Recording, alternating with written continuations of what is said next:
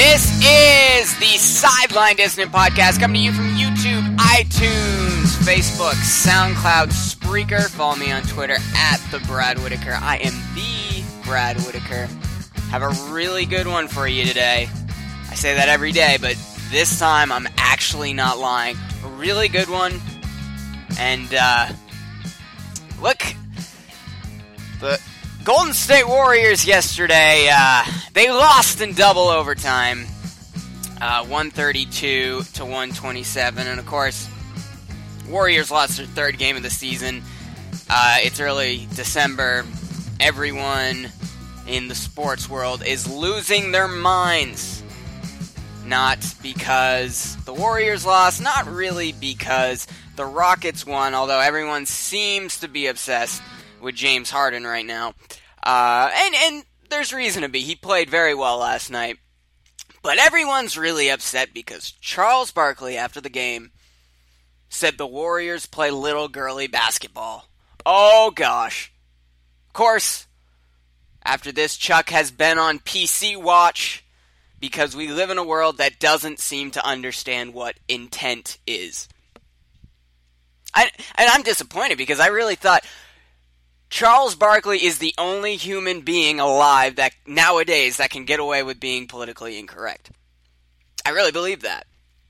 But last night showed that that's not the case. But I'm not going to talk about Barkley. Yeah, he could have used a better word, but I think we all know what he meant. Barkley was saying the Warriors are not a very physical team. And if you watch them play last year, they weren't the most physical team in the NBA. I'm not going to break any Warriors fans' hearts by saying that. They watch this team play every day. They know it's not a physical basketball team. They don't have much size, and they lost a lot of depth in the offseason. Their starting center, Zaza Pachulia, he started at center last night. You know how much he played? He played for 8 minutes. Let me remind you, this was a game that went to double overtime. There were 6 periods of basketball last night between the Warriors and Rockets. And their starting center, Zaza Pachulia, played for only 8 of those minutes. Okay. We found out last year from the Cavs what the recipe is for beating the Warriors, and I still think it's the recipe this year. The recipe is you have to play overly physical, and you have to keep Golden State from shooting higher than 37% from above the three-point arc, as a team, as a whole. But even then, you still might not beat the Warriors. You have to be physical, keep them from shooting above 37%, and even then, you still might be lucky to win that game. Both of them need to go right if you have any chance at beating Golden State. And what happened last night, I mean, the Rockets, they're a physical team. And they embraced it. As you saw by Chuck's comments, the Warriors didn't step up to that physicality. They have one physical player, Draymond Green, who is undersized for a big man. He plays much bigger than he actually is. But the fact of the matter is the Warriors don't have a lot of tall, big guys. And the players that they do have are just too young to really make a huge impact. At least at this point in the season. But, look, Golden State fans should not freak out, especially about the Houston Rockets and James Harden. Now, this is a piece that is going to talk about a little bit of two things. Look, I'm going to talk about the Warriors, I'm going to talk about the Rockets, and the media's obsession with Houston right now, particularly James Harden. Something you have to understand. The Golden State Warriors last night, you know what they shot from 3 as a team? Like I said, you have to keep Golden State under 37% to beat them. That's what I think the number is. The Warriors last night shot 27.3% from beyond the arc. And it still took double overtime for the Houston Rockets to beat them. Look, the Rockets are a 12-7 team. I'm not saying they're a bad team. But I understand it's really easy to get excited, and James Harden is a lot of fun to watch. Had another triple-double last night. 29 points, 15 rebounds, and 13 assists, although he did play 16 periods of basketball. But freaking out about the Rockets right now, as ESPN has been doing, and you read Deadspin, Yeah, they love Houston now. They're the best team in the NBA according to Deadspin. This is what I call Russell Westbrook syndrome. If you've heard my past podcasts, you know I'm not the biggest fan of Russell Westbrook. I love watching him play. It's a ton of fun to watch. But what's happening here with the Houston Rockets is this is Russell Westbrook syndrome with an inferior head coach.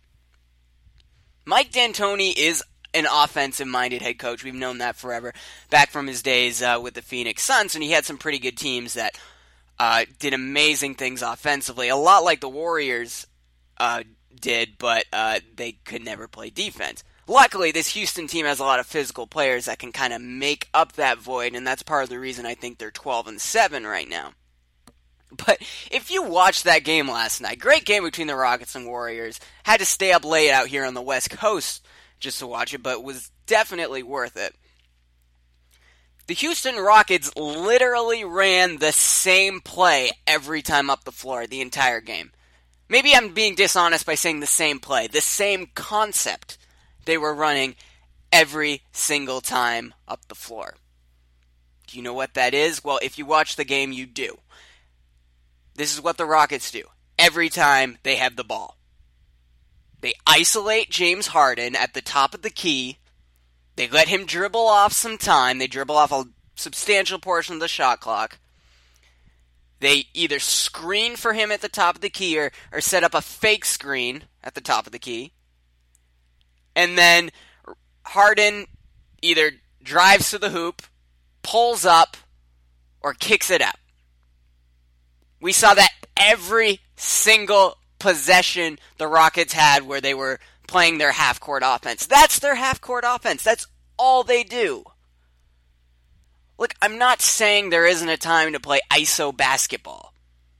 But, look, the Rockets they won that game last night because the Warriors, well, they were outmatched physically, but they're almost always outmatched physically. I mean, you have to keep them from shooting well from beyond the arc, and they didn't shoot well from beyond the arc last night. They shot 27%. That's why the Rockets won. Not because James Harden is an amazing point guard. He is an amazing point guard. He's very talented.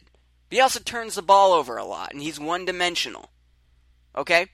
Look, triple-doubles do not make you a versatile player, especially if you run an offense that runs an ISO play to you every single time up the floor, which the Rockets do. Look, you see the Oklahoma City Thunder do this all the time with Westbrook. But at least with OKC, there's some variation offensively because Billy Donovan, I think, is a better coach than Mike D'Antoni. I can't believe Mike D'Antoni still has a job after what happened with the New York Knicks. I still can't believe it. And he's got a lot of great offensive players, and their defenses look better. Their defense is poorly coached, but they have a lot of good defenders on that team. And it's made the Rockets look better than I actually think they are. But if the Houston Rockets want to win a 7-game series in the NBA playoffs, running an ISO play to James Harden every single time up the floor is not going to win. It might win you 1 or 2 games against the Warriors if they're having an off night shooting. But they don't have those off nights very often. Alright? Even when the Cavs were, like I said, this is how you beat the Warriors. You play physical basketball and make them shoot under 37%. The Cavs still had difficulty, even when they were winning those games at the end of the NBA Finals, keeping the Warriors under that 37% threshold. I think they even won a game or two, or one of those games I think they were above 37% from beyond the arc, and the Cavs still somehow pulled it out. But this isn't a style of basketball that wins games. If you watch the Cleveland Cavaliers play on offense, yes, they run ISO plays to LeBron a lot because he's LeBron James, but that isn't their only offense. And the Golden State Warriors, they don't even really run many isolation plays. They run them occasionally to Durant because of the mismatches they can get. But for the most part, they have this sort of rotating offense that revolves around the perimeter, and it's very effective, and that's why the Warriors are as good as they are, and they've been able to adjust pretty well with Kevin Durant out there, despite their lack of size right now. I'm not saying Durant's not a big guy, but he's not a physical bruiser out there. We all know that. But as for Mike D'Antoni, the NBA has been around for 70 years, and the best offense for apparently one of the NBA's best offensive masterminds, the best offense D'Antoni can come up with is to isolate your star point guard every single time up the floor. Look, the Warriors have a lot of issues to worry about, but do not worry about the Houston Rockets if you're a Warriors fan. Your team just didn't play very well last night, and that happens. It's a long 82-game season, and let's see how long an ISO-only offense can last for 82 games and then into the postseason. Don't buy into the Rockets hype just yet.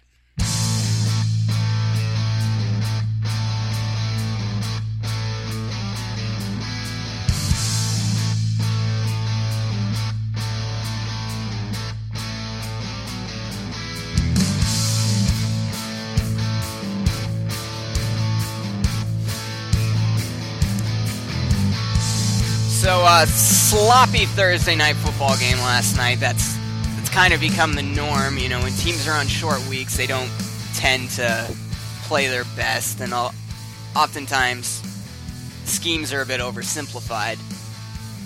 But regardless of the sloppy game that the Dallas Cowboys played, they still won. They won 17-15 over the Minnesota Vikings, and it wasn't a great game for Dak Prescott. He turned the ball over 2 times. Neither were picks, but both were fumbles. He made a lot of mental mistakes. But again, Cowboys still won the game. Look, Dallas hasn't always played well this season. They underperformed against Minnesota and Philadelphia, and they certainly made a good amount of mistakes against Washington, Baltimore, and Pittsburgh. Those weren't perfect games by any means. But again, what did the Cowboys do? They still won the game. In fact, I think Dallas should really be undefeated because they know how to win close games, and for some reason they didn't win that close game in Week 1 against the New York Giants, in a game where I really thought they outplayed New York. But they learned from their mistakes, clearly. This is a really good football team. Even when this team is sucking up, they still find ways to win. Now, what do you think that tells you about the Dallas Cowboys? Look, I'm going to ignore the surge of rookies Dak Prescott and Ezekiel Elliott. They've been great, don't get me wrong, and I've talked about them enough. But they probably get more credit than they deserve. And if you're a Cowboys fan, you probably believe that. I think the hype for Elliott and Dak Prescott, I buy into it, certainly, but let's be real here. It's that offensive line. That's why the Cowboys are winning. It's the offensive line. I've been listening a lot to Michael Lombardi a lot lately.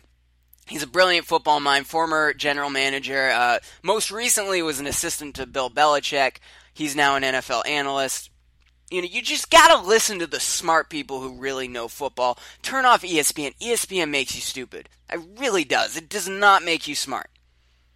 But if you listen to smart NFL analysts like Michael Lombardi, look, ESPN hires a bunch of wide receivers to give analysis, which is great, but it's a one-dimensional position, and sometimes wide receivers don't seem to understand the team as a whole, and that's part of the reason ESPN doesn't have great NFL analysts, and the best quarterbacks they hire are Matt Hasselbeck and Trent Dilfer.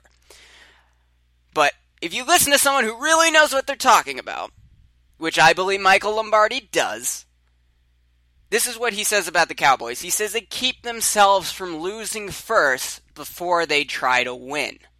Now, I know that sounds cliche, but it's not. We all know quarterbacks, running backs, wide receivers, tight ends, they win teams' games because they're the ones who put the points on the board. But they can't do that if the opportunities aren't there. And man, does that Dallas offensive line create a lot of opportunities. I started doing something this week, and I've never done it before because I never played football, which maybe in your mind erases all credibility for anything I'm saying. But I've watched football since I was 4 or 5 years old.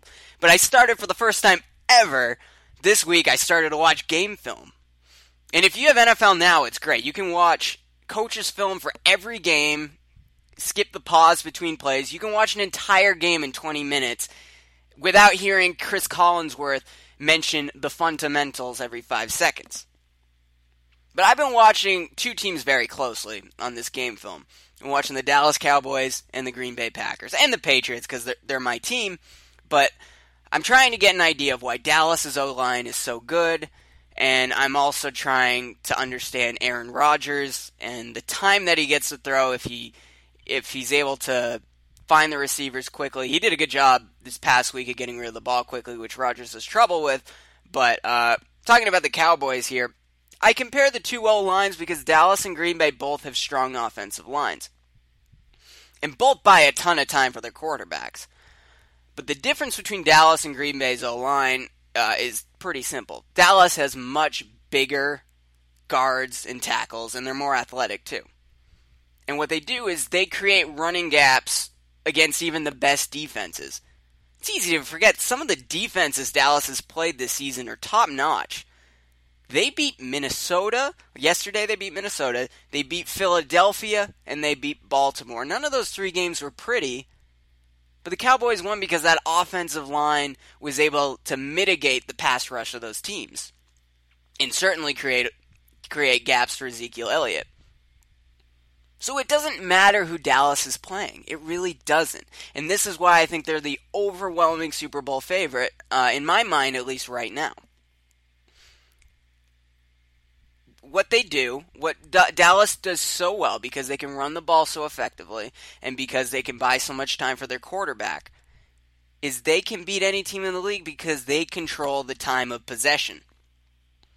Which, when you're going against some of the league's best offenses and you can keep them off the field, that's everything you need right there.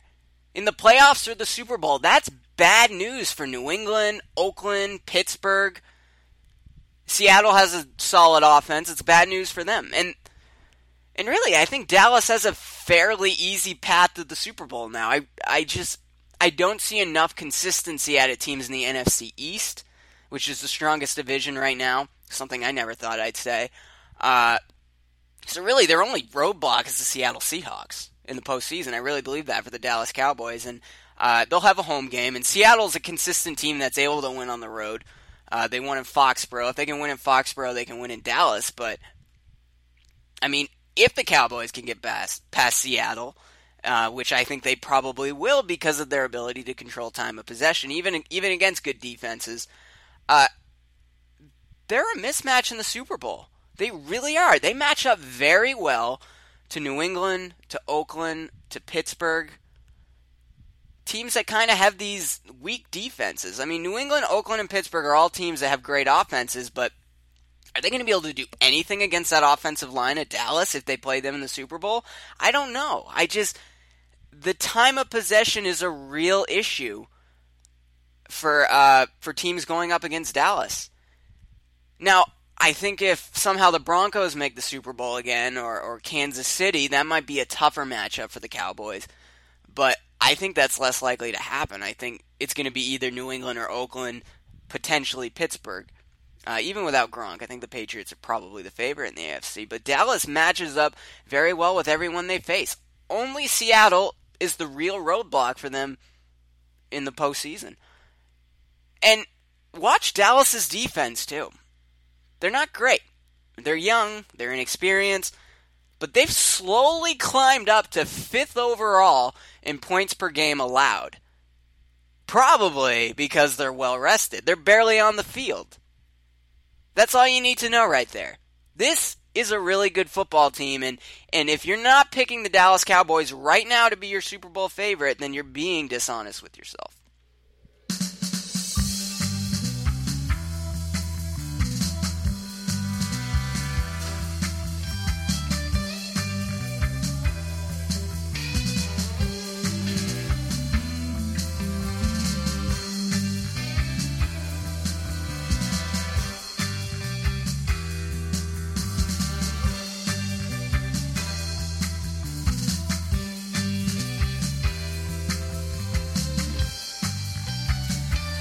So it is that time of the week again. Time for me to make my NFL Week 13 picks. I'll give you the lines, my predictions.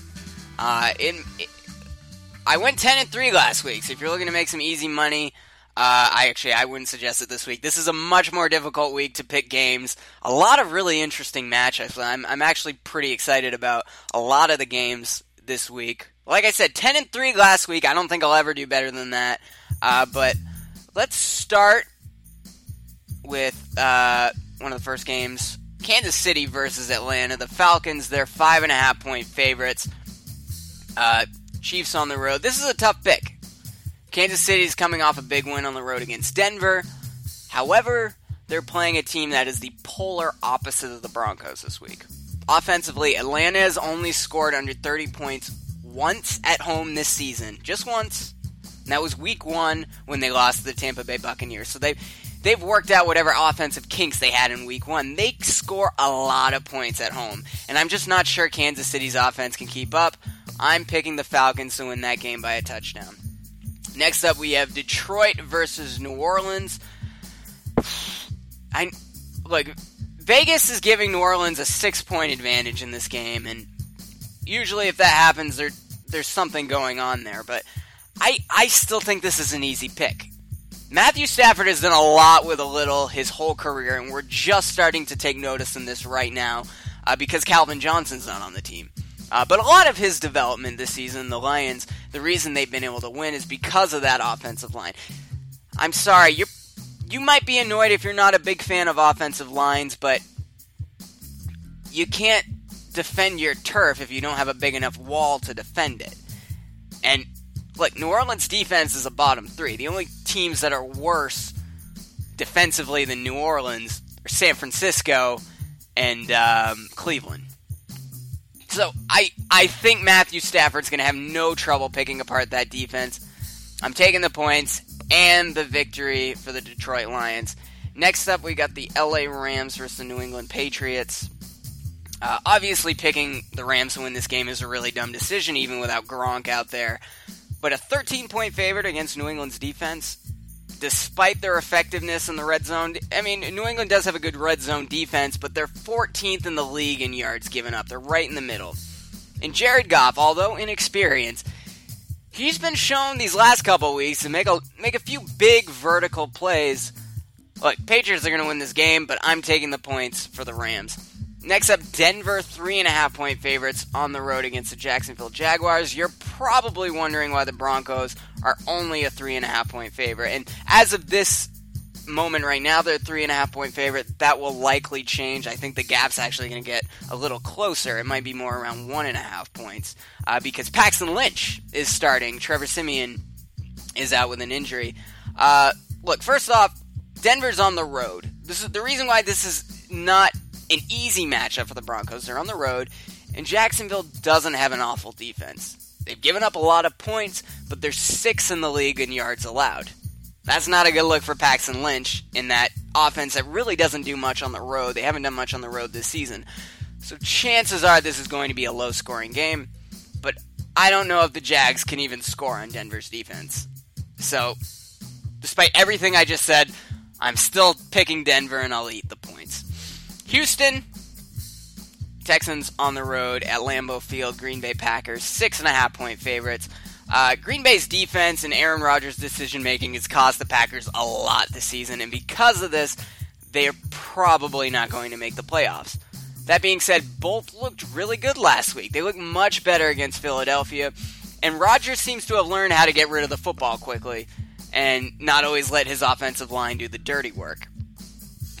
But the reason I'm picking Green Bay to win, I'm picking Green Bay despite the 6.5 points, I do not trust Brock Osweiler. I don't trust Brock Osweiler to watch my dog, much less command an NFL offense. I'm taking the Packers in a blowout. Philadelphia visiting Cincinnati Bengals. Bengals are a 1.5-point favorite despite their 3-7-1 record. People, for some reason, still think Cincinnati's a good team, and Andy Dalton's a great quarterback. I'll be honest, I was kind of ignorant going into the season. I was like, oh, Andy Dalton's a great quarterback. He's got really good receivers. That offense just kind of copycats the Patriots, and I think teams have figured that out. Defense isn't great. look, I know Philadelphia has come back to reality these last few weeks. They got off to a hot start. But for the life of me, I do not know how the Cincinnati Bengals are favored to win this game. I'm picking the Eagles. They're probably going to win in a blowout. Miami visiting the Baltimore Ravens. This is going to be a fun one. This game will tell us whether or not Miami Dolphins are for real or not. That O-line has helped create a balanced attack. Sorry, I can't talk right now. That offensive line for Miami's created a real balanced attack, and I think you have to owe that to great coaching. And they've also minimized Ryan Tannehill taking too many chances. He's a quarterback that has made a lot of stupid throws over the years. If you've been watching the Dolphins lately, Tannehill doesn't really take those chances because of the way that offensive line is playing and the way they've managed to balance it with a running game. And Jay Ajayi is a good running back. I think Baltimore could win this game because they have an incredible pass rush, but I'm going to take the points for Miami. Next up, San Francisco versus Chicago. This game is a pick'em. A lot of people are going to pick the Bears. Everyone thinks San Francisco is a nightmare of a team, but I'm picking the Niners. Look, I've been watching the Niners offense pretty closely the last couple of weeks. They've been getting better and better. It's the defense that's the issue, but you have to remember, San Francisco's D is going up against Matt Barkley at quarterback, and for some reason, the sports media is encouraged about Matt Barkley. I don't know if they've ever actually seen Matt Barkley play. Niners are finally going to get that second win they've been looking for since week 2 of the season. Buffalo visiting the Oakland Raiders. God, lots of good games this week. And I've gone back and forth on whether or not I think this will be an upset. And 3-point favorite isn't much of an upset if Buffalo is able to win. But Bills have a great running game. Passing is solid. Tyrod Taylor's a good quarterback. This could be an upset because of Oakland's defense. They're bottom 5 at least.